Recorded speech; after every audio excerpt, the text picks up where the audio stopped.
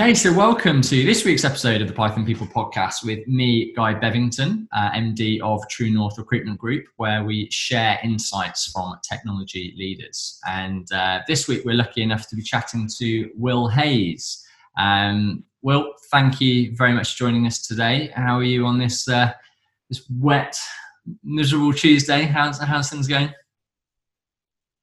Thank you very much for inviting me, Guy. I'm very good. The rain was hammering against the window about half an hour ago, but it seems to have dried up now. But yeah, how are you? Yeah, I'm good. Yeah, it's better than snow, to be honest. I was just quite relieved that I could actually, because I work up in, I'm actually in the house at the moment because the internet's being a bit interesting up there. But I work in an office at the end of the garden, and I'm just relieved that I can actually leave the house without fearing for my life and slipping over on the patio on the sheet ice that was there. So I'll take the rain over the snow. But no, I'm good. I'm very good. Thanks, mate. Not too bad at all. So Will, thank you for being here. And I guess just to kind of frame the episode, people want to know where we're going to go with this. So firstly, by way of introduction, you are the head of engineering for Iwaka, a fintech business, which I'm sure we'll go on to cover in a bit more detail. We obviously got chatting quite recently, and I think we both talked about what a roller coaster ride the last year has been for many different reasons, but just how really it has the pandemic. Of course, it has impacted very heavily on lots of businesses, and really depending on your business model and what your business does. Impacted either very adversely or also very favourably, let's face it, for quite a few businesses out there as well. But it certainly gets everybody on their toes, and I think certainly from conversations I've been having with a lot of CEOs and MDs of businesses, it's really made them think about their business model on quite a fundamental level, and the need potentially to change focus or pivot in some way, shape and form to survive, I guess, and dare I say it, thrive moving forward. We thought, we started talking about some interesting developments within Iwaka and how you personally navigated the last 12 months as head of engineering. So we thought, let's get together, let's do a podcast on it and share a bit of insight and see if there's any kind of key threads and core themes that come out as a result of it. So I guess before we kind of get into all that, I'd like to invite you, if you'd be so kind, just to tell us a bit about yourself, your career bio to date, and we can go from there. Yeah, cool. I'm Will, head of engineering at Iwaka, which is a fintech company that gives loans to small businesses. I'm quite an unlikely person to have ended up working in tech. I mean, a lot of the people that I work with, they can sort of trace their careers back to age 15, 16 and building websites and sort of tinkering around. And, I kind of can also trace my interaction with technology back to my ICT GCSE when I decided I absolutely didn't want anything to do with it at all whatsoever. So I then embarked on an engineering degree, which I also wasn't a massive fan of. Wound up, I studied bioengineering in I went to work for a small biotech company that was working on a blood gas analyzer product, and my role there was was sort of the first time I ended up sliding into tech after deciding that I wasn't going to, was writing the algorithms that took raw analyte readings from the sensors and translating those into the concentration of various different analytes in the blood samples we were working on. From there I moved over to Iwaka, where I started as a risk analyst. So building the models that we use to predict just about anything throughout the business. And over time, I just kept feeling that the problems, the limitations we were running into were all to do with the tech. It was all that if we had a better customer journey here and we were collecting data more effectively, then the models would be more effective. And when you're dealing in such a complex business area, it's very, very easy. to spend an awful lot of time sort of refining your model and bringing in more and more complex techniques, but actually what you need is to just get better data. So quite a few people from sort of the original risk team at iWalker slid over to the tech side, and that's kind of where it went. Fair enough. Cool. I'm always intrigued by people's stories where they end up in technology, despite an open, this level of interest in it to start off with. So, yeah. When did the penny finally drop for you that? Well, I assume you're enjoying what you're doing now in terms of the world of technology. But when did you, after doing, I did a GCSE in IT as well. I think we got a C. So I knew very early on that I probably wasn't going to be the career for me, but I enjoy speaking to people in technology. When did you decide that it was definitely the right route for you? Yeah, so very, very gradually. When I first joined iWalker, there were about 70 people, maybe sort of 20 across tech and analytics. So it was still very much a startup environment, and it was just natural that everyone migrated towards whatever problem needed solving at the time, and there wasn't really a clear decision. But I got really, really stuck into a lot of projects around our CRM. We were building our own in-house CRM because for the data we were dealing with on customers, the migration in and out of Salesforce was quite frustrating. And over time, I just sort of realized that I enjoyed the impact I was having in terms of building new products more than the sort of more nitty-gritty side of the analytics of, writing various pieces of code and generating plots and investigating that way. And I really liked the idea of building systems and processes that were sort of self-improving, as opposed to trying to make those discrete improvements sort of from one step to another myself. I started off with this project to get rid of our Salesforce integration, and ended up leading the project and then sort of building a team around there, and from there went on to take over responsibility for sort of the entire platform we have and everything that we're doing. Fair enough. You must have been doing something right then.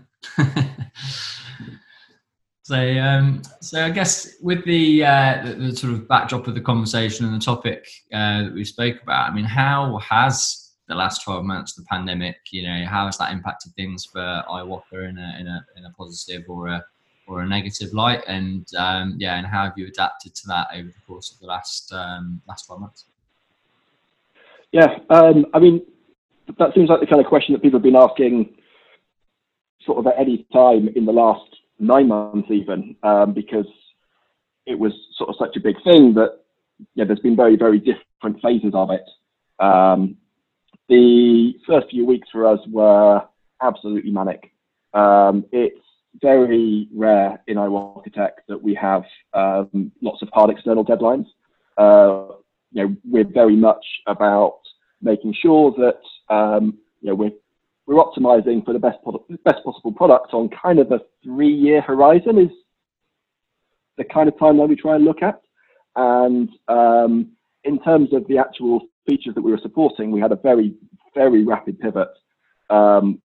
We normally focus much more on the acquisition and credit decisioning end, and the collections and restructuring side of the business is something that sort of naturally trails the acquisition side as the business grows. If you suddenly acquire a load of customers, then you know that you're going to have to be handling servicing those loans sometime in the future. So it was something that we didn't do so much proactive work on. And then suddenly, obviously, the lockdown happens, and small businesses, obviously, the entire purpose of iWalker is to solve cash flow issues for businesses. And actually, small businesses are often running on incredibly small floats. So the moment you stop them trading instantly, which is not a scenario that anyone is really ready for, they immediately cannot make their next repayment. So obviously, whilst there's a lot of streams of work going on in the business, making sure that we've got the correct arrangements from our lenders to make sure that we can pass on the forbearance that's necessary. We've also got a massive technical and operational issue of understanding from all of our customers simultaneously what has happened to them, what we need to do to support them through the pandemic and get their loans restructured in a way that fits in with all of our compliance and financial obligations. So it was a bit of a shock to the system, not only having to immediately jump to remote work, but also a lot of developers who aren't used to crunch time having to suddenly work around the clock. Really being put in that situation where the wheels were really going to fall off if we didn't get stuff done. And the team did fantastically. We put out a lot of new journeys where we could collect these details and take that from the customer raising that there's an issue, sending them various new forms to fill in, and that's by various different members of our collection team, feeding the whole way through to obviously the portfolio analytics side of understanding exactly what's happening to Iwaka as a business. And I think that was really just down to the really, really tight integration that our tech teams have got with their various business areas, that when something like this comes up, like, it's already in the back of the PM's mind. They're all conversations that have happened, and it's not suddenly needing to sit down with a developer and explain a whole new area of the business to them so that they can start getting to work. Yeah, sure. When you said PM there, I'm sure you meant project manager rather than Prime Minister. So I don't think anybody could guess what was going on through his mind. I mean, if Boris Johnson had known more about what we were going through, I'm sure the initial government loan schemes would have gone on stream a little bit faster. Yeah, very true, absolutely.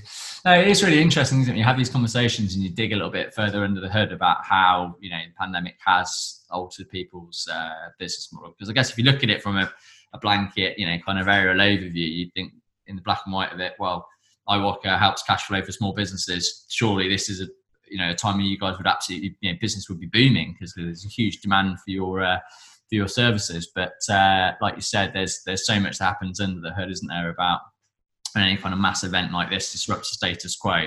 Such a huge logistical undertaking, especially I can imagine when it comes to anything in the financial services space about restructuring loans and all this kind of stuff. It's certainly not an easy situation to navigate. So it's great to hear that you have managed to navigate it so well, and the team have kind of all come together and and save the day, which is fantastic. And I guess, how did you, quite interestingly, from what you mentioned there, that Iwaka's never particularly had huge deadlines. It's not that kind of business where it works to tight deadlines. How do you then, as a manager and as a leader in technology, how do you adapt to that, and how do you kind of lead and manage people in the team that have never been used to necessarily working in this way to this sort of real period of transition where there is a tight time frame, there's a tight deadline? Is there anything you can share that you sort of helped essentially on that journey? I think for the first thing really is to just avoid the situation as much as possible. I'm all for having highly ambitious objectives in sort of a normal line of work, but having an absolute hard deadline I think is always going to be damaging to the quality of the product you're delivering. What's going on is so complex that allowing yourself to be in a situation where something can come up at the last minute and you just need to shove it under a rug isn't going to be good for anyone in the long run. I think it's obviously something that we'll have to handle in our normal course of business more and more going forward. We've got a massive emphasis right now on integrated finance and allowing partners to offer our products within their own platforms using our APIs. So obviously we're having many more projects that are spanning not only across Iwaka, but partner companies and having to work quite closely with them. When it happens, I think it'll probably be a theme for sort of a lot of my answers in this podcast, is I really think it just comes down to ownership. The more that the leader of the team and the people within that team understand and really, really feel that they own the problem and the solution, then it's not something, it's not something you're asking them to do. It's just an evolution of what their job has become. And obviously you can't allow it to go on forever. When these things happen, you need to sort of look at why this event of incredibly intense work happened and how you can restructure things afterwards to make sure it doesn't happen again. But there's not time when these things kind of come to have sort of a conversation about who needs to pick up the pieces and stuff like that. So it's just about every team really believing in what they're building and the services that they're providing to the respective business area, and make sure that you don't leave it going on for too long and that you solve the fundamental issue. Yeah, absolutely. That's a really good point. And I think in a way, it's quite a nice indicator of probably what is a very healthy culture within the team before, that if people are prepared, because one of the things I've been quite impressed with, certainly dealing with people, internal colleagues within True North since this whole situation's happened, is that you do get a sense with good people, that really bought into the mission and the journey. They want to help, they want to take a level of ownership. They want to be playing a really influential role in, helping the business through these kind of tricky times. And I think it is a testament to those businesses that have got a good culture where people do feel bought in, engaged, part of what's being built. Because I'm sure, in fact, I know for a fact there's been other businesses out there where they probably haven't had that culture, and obviously something like this comes along and totally blindsides everybody, and it's a real disruption to the status quo, and then will start falling off because people for the first time, they maybe didn't necessarily have that level of ownership, autonomy before, and now they're in a situation whereby everything's going crazy and they're not sort of stepping up to the mark and delivering. So I think that's a really good point around the ownership piece, and I think that's a really key point on a lot of successful leadership and management, really. But is there anything that you think leaders should be aware of? If, let's say, you're an engineering manager in a business which is very heavily pivoting, due to the current market conditions, is there anything that you can sort of share from your experiences that you should be aware of as a leader when asking people to pivot quite heavily from focus A to focus B? I think that's probably something that we struggle with a lot at iWalker this time around, because with this sort of pivot in what our main objectives were, we very much, for reasons beyond our control, it came along from the lines of we understood all the things that we've been aiming for before, that where the value horizon where we'd actually be able to execute these from a business perspective suddenly jumped a year. But it took a really, really long time to fill that gap with, actually what the new short-term objectives were. Because after this initial sort of crisis point, we're obviously then in a situation where, our core product, due to the government guarantee schemes, becomes far more difficult to sell in the market. The government-backed loans we were doing, the CBIL scheme, which is for loans of £50,000 and above, was a much more manual process that wouldn't benefit so much from automation, because it was only going to be for a time limited amount of time anyway. So there was this point immediately after this crazy sprint that we found ourselves very much flat-footed and thinking actually, what's it all for? We've been building this platform that can do all these things, and we were about to finally realize all the value of the stuff that we've been building over literally the last several years. And the pandemic caused all of that into question. So it's really, really important, I think, to repaint the vision of where this pivot is taking you as quickly as possible. And you then need to start that journey of getting people bought into it right from scratch. And you have to buy into it yourself. And it can take a very long time, especially if you are really attached to sort of the previous vision, to really come to terms with what's happened, what the next move is, and then recalibrate all of your assumptions about where the business is going, where your career is going, where everyone else in the team's career is going, to get everyone back up to that sort of level of pulling together and being really bought into the company mission. Yes, yeah, absolutely. I can imagine it's as big a job for the leadership as it is people in the team, isn't it? To kind of be fully clear on exactly what it is you need to do, and like I say, also be really enthusiastic and passionate about it yourself. And I can certainly see, how disheartening it can be, quite frankly, to have spent so much time building something that you wait and see come through to fruition, and an event such as this happens and totally blindsides everybody. But I guess the overriding thing of good leadership, clearly, that you're displaying here is, come rain or shine, a good market or a bad, or whether you're pivoting or not, you clearly have the ability to lead engineers to build really quite highly complex products.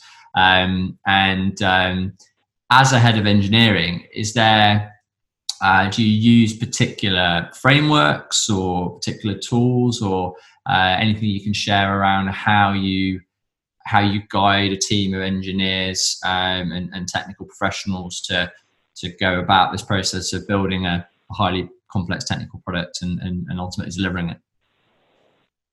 Yeah. So, one of my greatest personal flaws is that, generally speaking, my approach to building things is pretty chaotic. I don't have rigid structure, and it's not something that I'm particularly good at putting in place. So the most important thing to me is that my teams have autonomy to come up with their own processes and structures around the specific problem they're trying to solve. And I think that can be expensive because lots of people are sort of thinking about the way to do things. You can't just join the company, pull a way of working off the shelf and get to work. But it does avoid all of the really embarrassing moments when you sort of realize that someone's been a slave to a process. They're doing something which, if they just sort of stepped back and looked at the problem, they'd realize that they were sort of wasting their time on filling in this form or going through this ceremony. So I really encourage the leaders of all of the teams to really understand where they fit in with the business, what's important, and then take basic agile principles and examples of how different frameworks would implement them and come up with their own homebrewed version of something that suits exactly their problem, exactly the scale that we're at right now. Because I think one of the biggest mistakes that people will make is to look at how Google or Facebook or Apple are doing something, when really what they have is a very carefully fine-tuned process to work at the scale that they're at. When actually, every time you take someone out of the team, the communication problem becomes twice as easy. All of these processes really are for coping with throwing more and more people at a problem. And I think it's really, really important to acknowledge what level of scale you're at, what level of scale you anticipate being in the next year, and not to go overboard on your ceremonies and processes so that you can properly tailor something to the people you've got and the team you've got. And then, the next important thing is that the leaders of the team have got to feel fully responsible for not the products that they're shipping, but the degree to which they solve the business problems. So they need to be really, really tightly integrated. They need, they're not letting someone else in the business fully design something and then spit out a technical spec of I need a tool that does this. They need to be a partner in there, really helping to shape the business processes and converting them to our understanding of it, which means that now from a tech team's perspective, we can be very, very confident in creating sort of new flows and new products without having to constantly go back to the business teams that are responsible for them, because all the business requirements are encapsulated in the code. You don't have to interview someone to understand it. You go and look at what our platform needs to make a credit decision, and it's all there because everything is automated. There's very, very explicit manual overrides that go into the process, but you don't need to suddenly go back to a credit analyst and say, so how do I get from application to loan? Because it's all there, fully incorporated within our code base. Yeah, that's a great point. And I mean, that's something that just from a recruitment perspective, when we're speaking to candidates and understanding, I guess qualifying them ready for kind of relevance and suitability for roles, it is one of the key things that we will assess is how well does that person, or how well have they demonstrated, what they're doing and actually how it impacts on the wider business problem. Because we've all, I'm sure, met those people that overtly passionate about technology, but it's technology for the sake of technology and sort of tinkering around with the latest thing when actually, is it the right solution? Is it the right thing for the business? And so I think to have that innately within the culture, or I guess always at the back of the mind of, engineers when building something, like I say, it's essentially to solve the business problem, I think is a very good point indeed of a kind of healthy culture.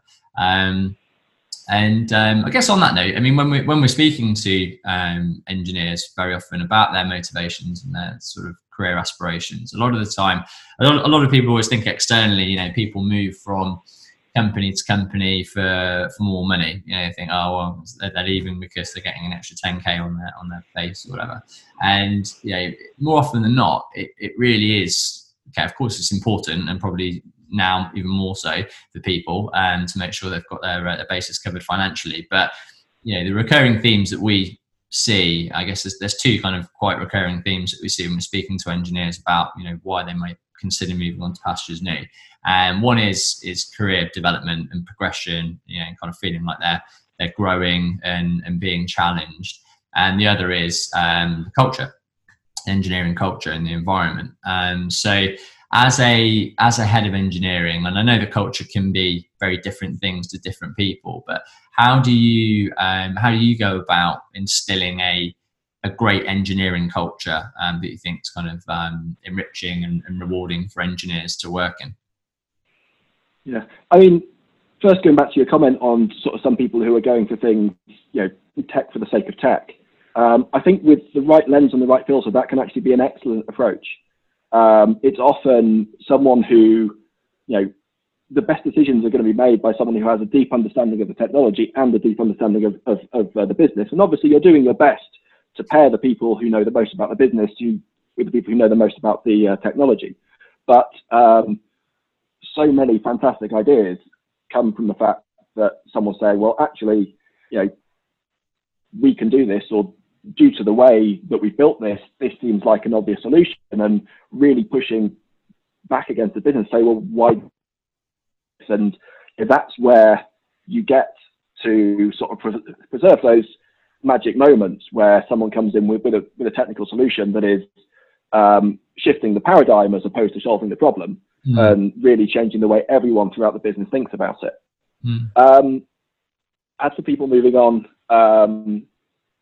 to sort of upgrade their role and their salary, I think it's a disaster when that happens. It's obviously not something that you can guarantee will never ever happen. But obviously, myself and iWalker, I started nearly 6 years ago now on a very average graduate salary, and I've definitely had a lot of hard moments in sort of the last 5 years where I thought, well, actually, I'm on a very narrow tech stack. There's all sorts of ways that I could be expanding what I know if I just sort of jump to another company. Should I go and do a stint in a consultancy or something like that to broaden my skill set. And I've always stuck it out. And I think it's paid off very, very well, because what I really needed to develop my career was to have a strong reputation and level of trust of the people around me. And every time you jump companies, you're going to have to build that up from scratch. If anyone in my teams wants to and is capable of securing a role elsewhere to do the next level up, I mean, we try to have quite loosely defined job roles anyway to sort of allow people to grow into things as it is. But if they are able to get that job, they can clearly do that role at Iwaka far better than they can do it anywhere else, because they know all about Iwaka and their systems and the people. So if we're not able to give them that opportunity, clearly a huge amount of value is being wasted on both sides of the equation. So it's really, really important. Really, really important to me that we can support people as their career develops. Your actual question was about the attributes to look for when hiring. How you would go about instilling a great culture, because it's one of the things that say it's quite an ambiguous thing to say, I'm looking for a good culture. And it is something that I do hear quite often, and I've got to drill down into that. Okay, what does that actually mean to you? Because everybody's different, isn't it? But in terms of, what do you feel represents a great engineering culture, and how do you go about? And I think you definitely touched on a few points there that are very apt, clearly in terms of supporting people through their career and development. And I totally would agree with that and buy into that, absolutely. But is there anything else that you kind of feel that you instill in the team that to kind of build that great culture for engineers? Yeah, I mean, I think the onboarding experience is very, very important there, and very, very difficult to get right, because you need to take someone, sort of their first day, you want the pressure to be off, you want them to be getting to know people, especially difficult when everyone's working remotely, and you want them to start picking up the information around the entire business. And then at some point in the sort of 6 months to 1 year mark, you need to have flicked the switch and said, well, actually, you're responsible for this. Like, you are the number one person who's going to make this happen. This is the purpose of your work. And I think we could be much, much better than we are at the way we bring people up to speed. And I think we could certainly have better documentation and things. But it's also needs a really good relationship between the manager and the person who's being onboarded, so that you can take them along that path at exactly the right pace for them. And again, the most important thing of the culture is just ownership.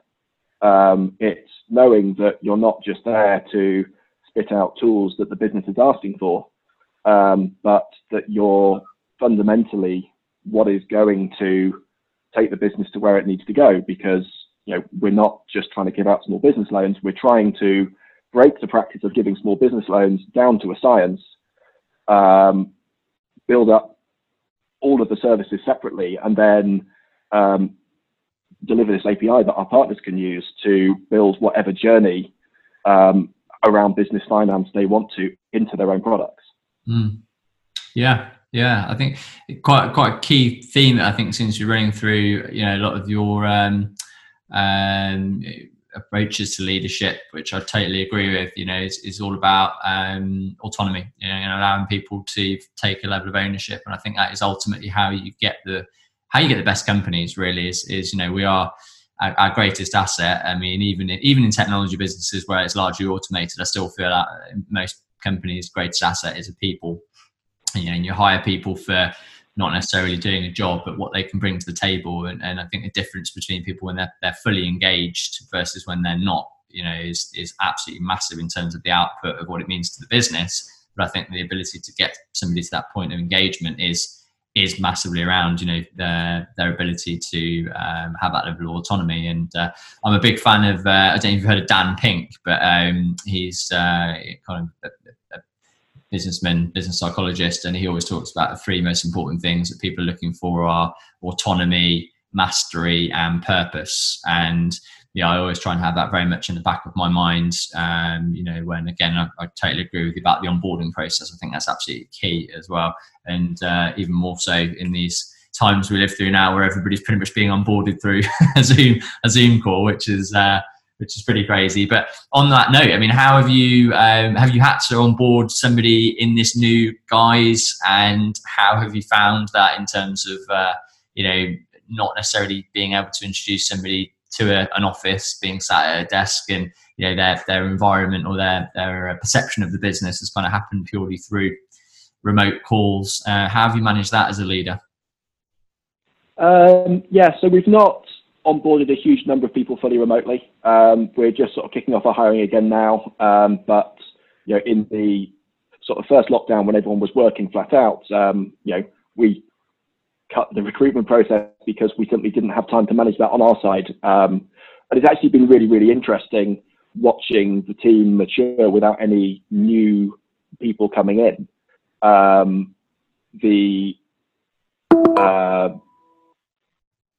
The amount of productivity gain you get from not having to be bringing new people within the teams.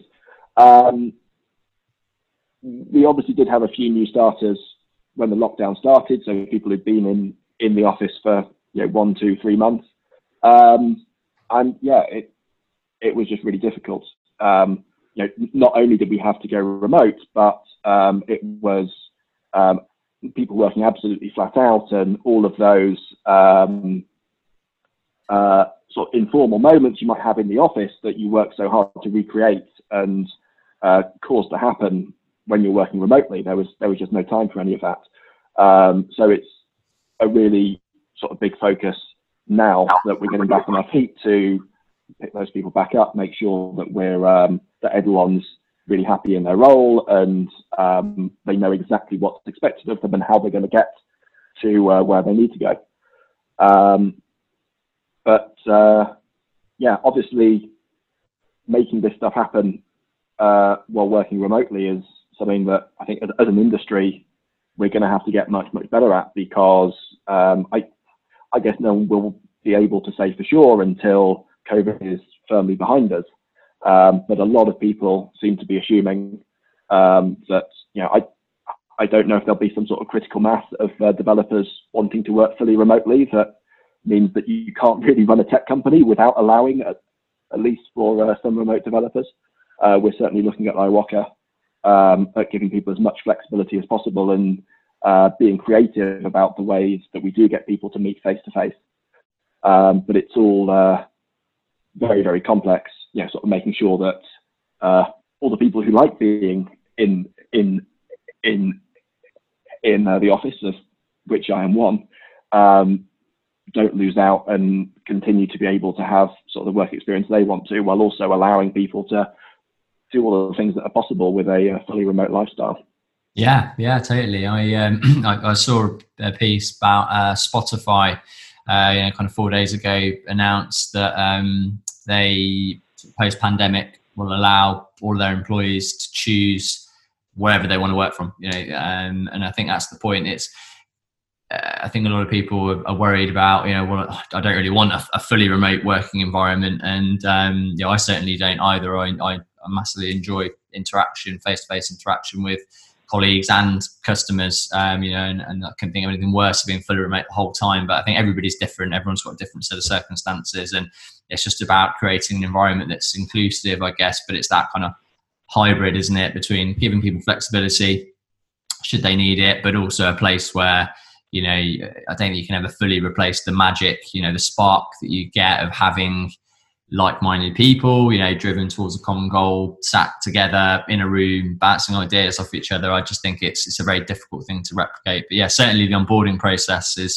it's going to be a really fine art, I think, as to how companies get that right in sort of impressing the culture of the business upon individuals when it's just done via a Zoom call versus actually going in and seeing the whites of people's eyes. So interesting times ahead on that front, absolutely. And I guess just to sort of close off, for the last question I'd like to ask around, iWalker's clearly, played a hugely influential role in this pivoting process that had to happen as a result of the the pandemic. But how are you feeling about the landscape and the kind of world of fintech in general at the moment as we sort of enter further into 2021? How are you feeling about it?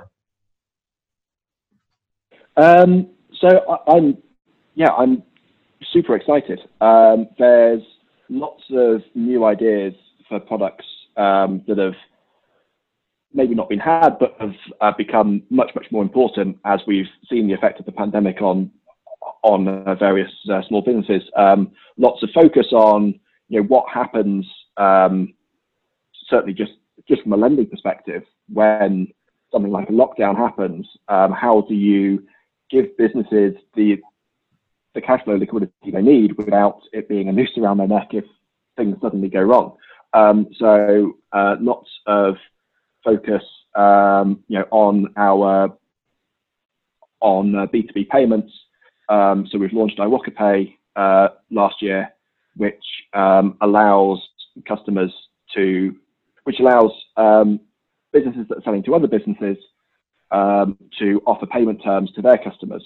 So I mean, during the lockdown, one of the things that causes the money to stop flowing instantly is that everyone stops paying their invoices because they can't afford to. And this, means that you knock out that. There's all sorts of solutions to making sure that you're correctly adding liquidity to the process in the right way. And then also, thinking about more creative ways to manage repayment schedules for loans, so that if the business isn't earning, they're not due any repayments, which is obviously what you have to do anyway. I mean, if someone owes you a lot of money and they can't pay, that's your problem, not theirs, really. So looking at how we can implement revenue-based repayments, even though a business might have multiple streams of revenue, and using technologies like open banking to understand exactly what the nature and state of the business is and managing that flow. So I think, there's loads of really, really exciting things just in that small region of fintech that have really been given a kickstart due to the pandemic. Yeah, I'm glad you're kind of landing on that side of the glass half full side of things, and I'm the same. That I think change, inherently as people, we're never programmed to love change, are we? To sort of go away from the status quo and our kind of day-to-day lives and business models and all these things to be affected. But I am a firm believer of times of change present huge opportunities, and I guess that's the way that we have to look at it, really, because there's no other way of looking at it.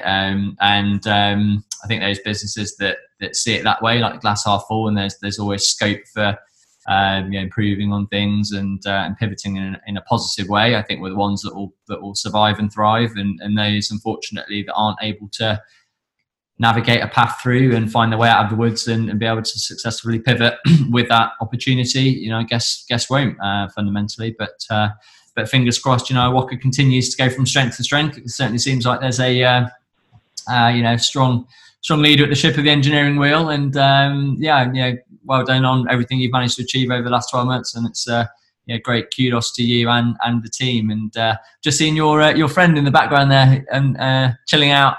Who's that? That is Tom, who is having a stretch. Good old There Tom. was a head somewhere. I've got a little cabochon who's asleep on the sofa in the other room at the moment, but she normally has a habit of barking halfway through a podcast, so thankfully she's given me a break today. Suppose you don't have that problem as much with the cat, do you? No, it's been fantastic catching up, Will. Thank you very much for your time, and really, really fascinating to speak to you. And I wish you all the very best for the future. I'll be following iWalker's progress intently, and we'll have a catch up again in the not too distant future, I'm sure. Brilliant. Thank you very much, Guy. Take care. Bye for now. Bye.